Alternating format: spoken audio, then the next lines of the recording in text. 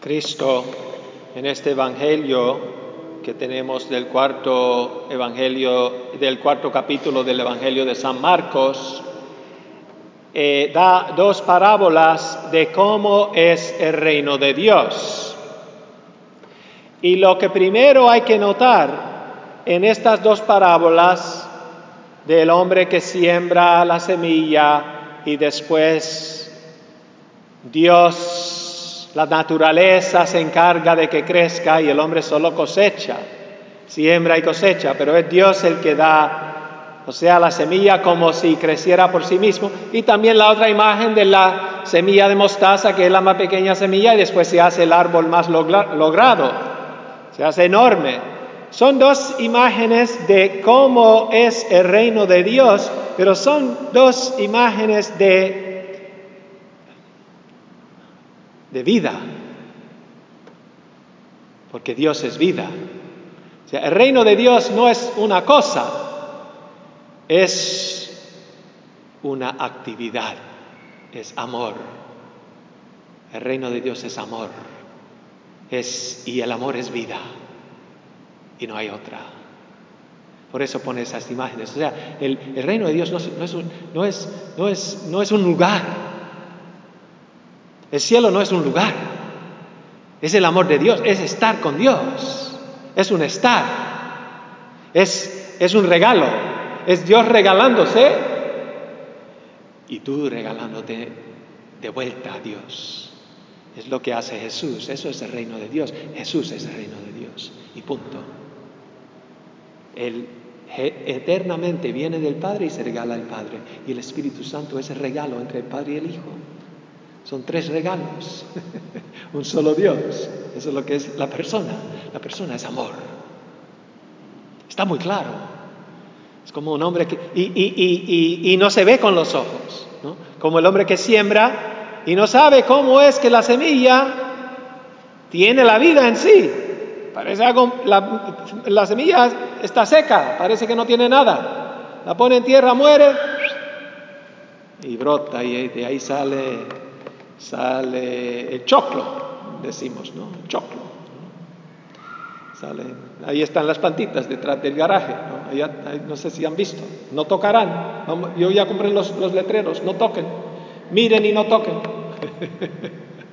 Porque el sembrador tiene que cosechar, el que sembró.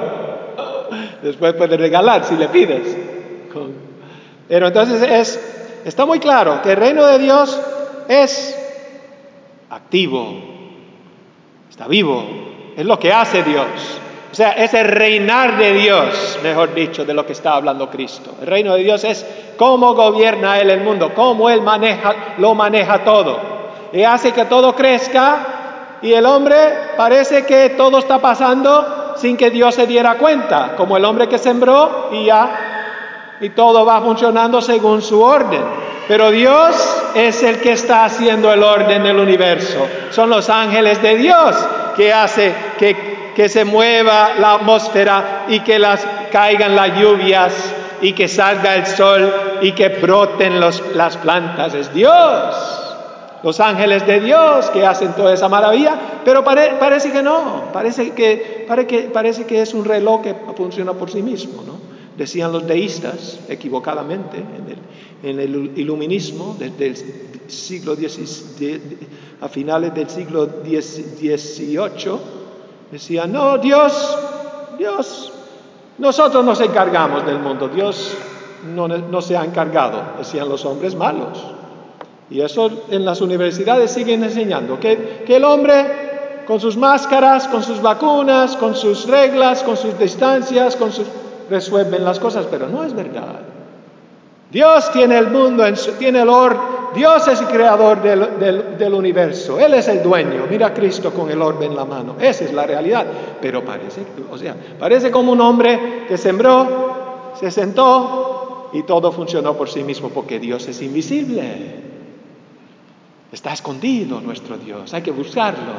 Y si lo buscas, lo encuentras. Y lo verás al final, en la cosecha. ¿Qué es la cosecha? El juicio. El Dios, ¿qué decimos en el credo? y vendrá de nuevo para juzgar a los vivos. Y está sentado Jesucristo, volvió al cielo y está sentado a la derecha del Padre. Y desde ahí ha de venir a juzgar a los vivos y a los muertos. Cada uno responderás por sus obras según lo que ha hecho con su cuerpo, dice San Pablo en la segunda lectura que tuvimos. Bueno, según lo que ha hecho con su cuerpo, bueno o malo, responderá. Ese es el primer punto, que Dios está trabajando en el mundo y ten paciencia como el hombre que siembra y hay que esperar a que salgan las plantas y que salgan las frutas. Hay que esperar en Dios, hay que tener fe. Aunque parezca que Dios no esté contigo, Él está contigo. Cuando no te va bien, sobre todo, recuerda la cruz de Cristo, recuerda lo que dijo Cristo en la cruz. Dios mío, ¿por qué me has abandonado? Pero Él sigue rezando, ese es el Salmo 22, léanse el Salmo 22. Es bonito, es un salmo de esperanza y de fe. Dice, aunque los hombres me maltraten y me maten, Dios es todopoderoso, Él tiene el mundo en su mano. Paciencia. El primer mensaje de esta parábola del que siembra, paciencia. Y de la segunda parábola de la mostaza, del árbol del mostaza, paciencia. Espera en Dios. Dios es Dios. Él se encargará de todo. Él pondrá todo en su lugar, todo el orden del universo sigue las leyes de Dios. No te preocupes, sé fiel a Dios, Él se encargará de sus fieles. Él está a cargo de tu vida. Jesús es Dios. Él tiene todo el mundo en su mano y Él es bueno y todopoderoso. Y todo lo sabe, aunque esté escondido, Él es Dios. El segundo punto es que esto también se aplica, aunque parezca que el Señor no esté, aunque parezca escondido, el Señor está a cargo de todo. Y el segundo punto es que del hombre que plantea y espera los frutos se aplica también a la vida sobrenatural del cristiano, que empieza con el bautizo y el hombre tiene que crecer, tiene que hacer su confirmación, su comunión, tiene que confesarse y comulgar y volver a la comunión hasta todos los días. El fiel cristiano quiere comer a Dios, es una lucha la vida cristiana, día a día, que tiene sus etapas. Vamos por la infancia, por la niñez, por la adolescencia, por la juventud, nos hacemos señores, después la vejez, que todo tiene su etapa. Como el hombre que siembra y ve las distintas etapas de las plantas, pero la meta es ver a Dios en la cara. La meta es serle fiel a Dios. La meta es los frutos de santidad, los frutos de fe, de esperanza, de caridad, de justicia,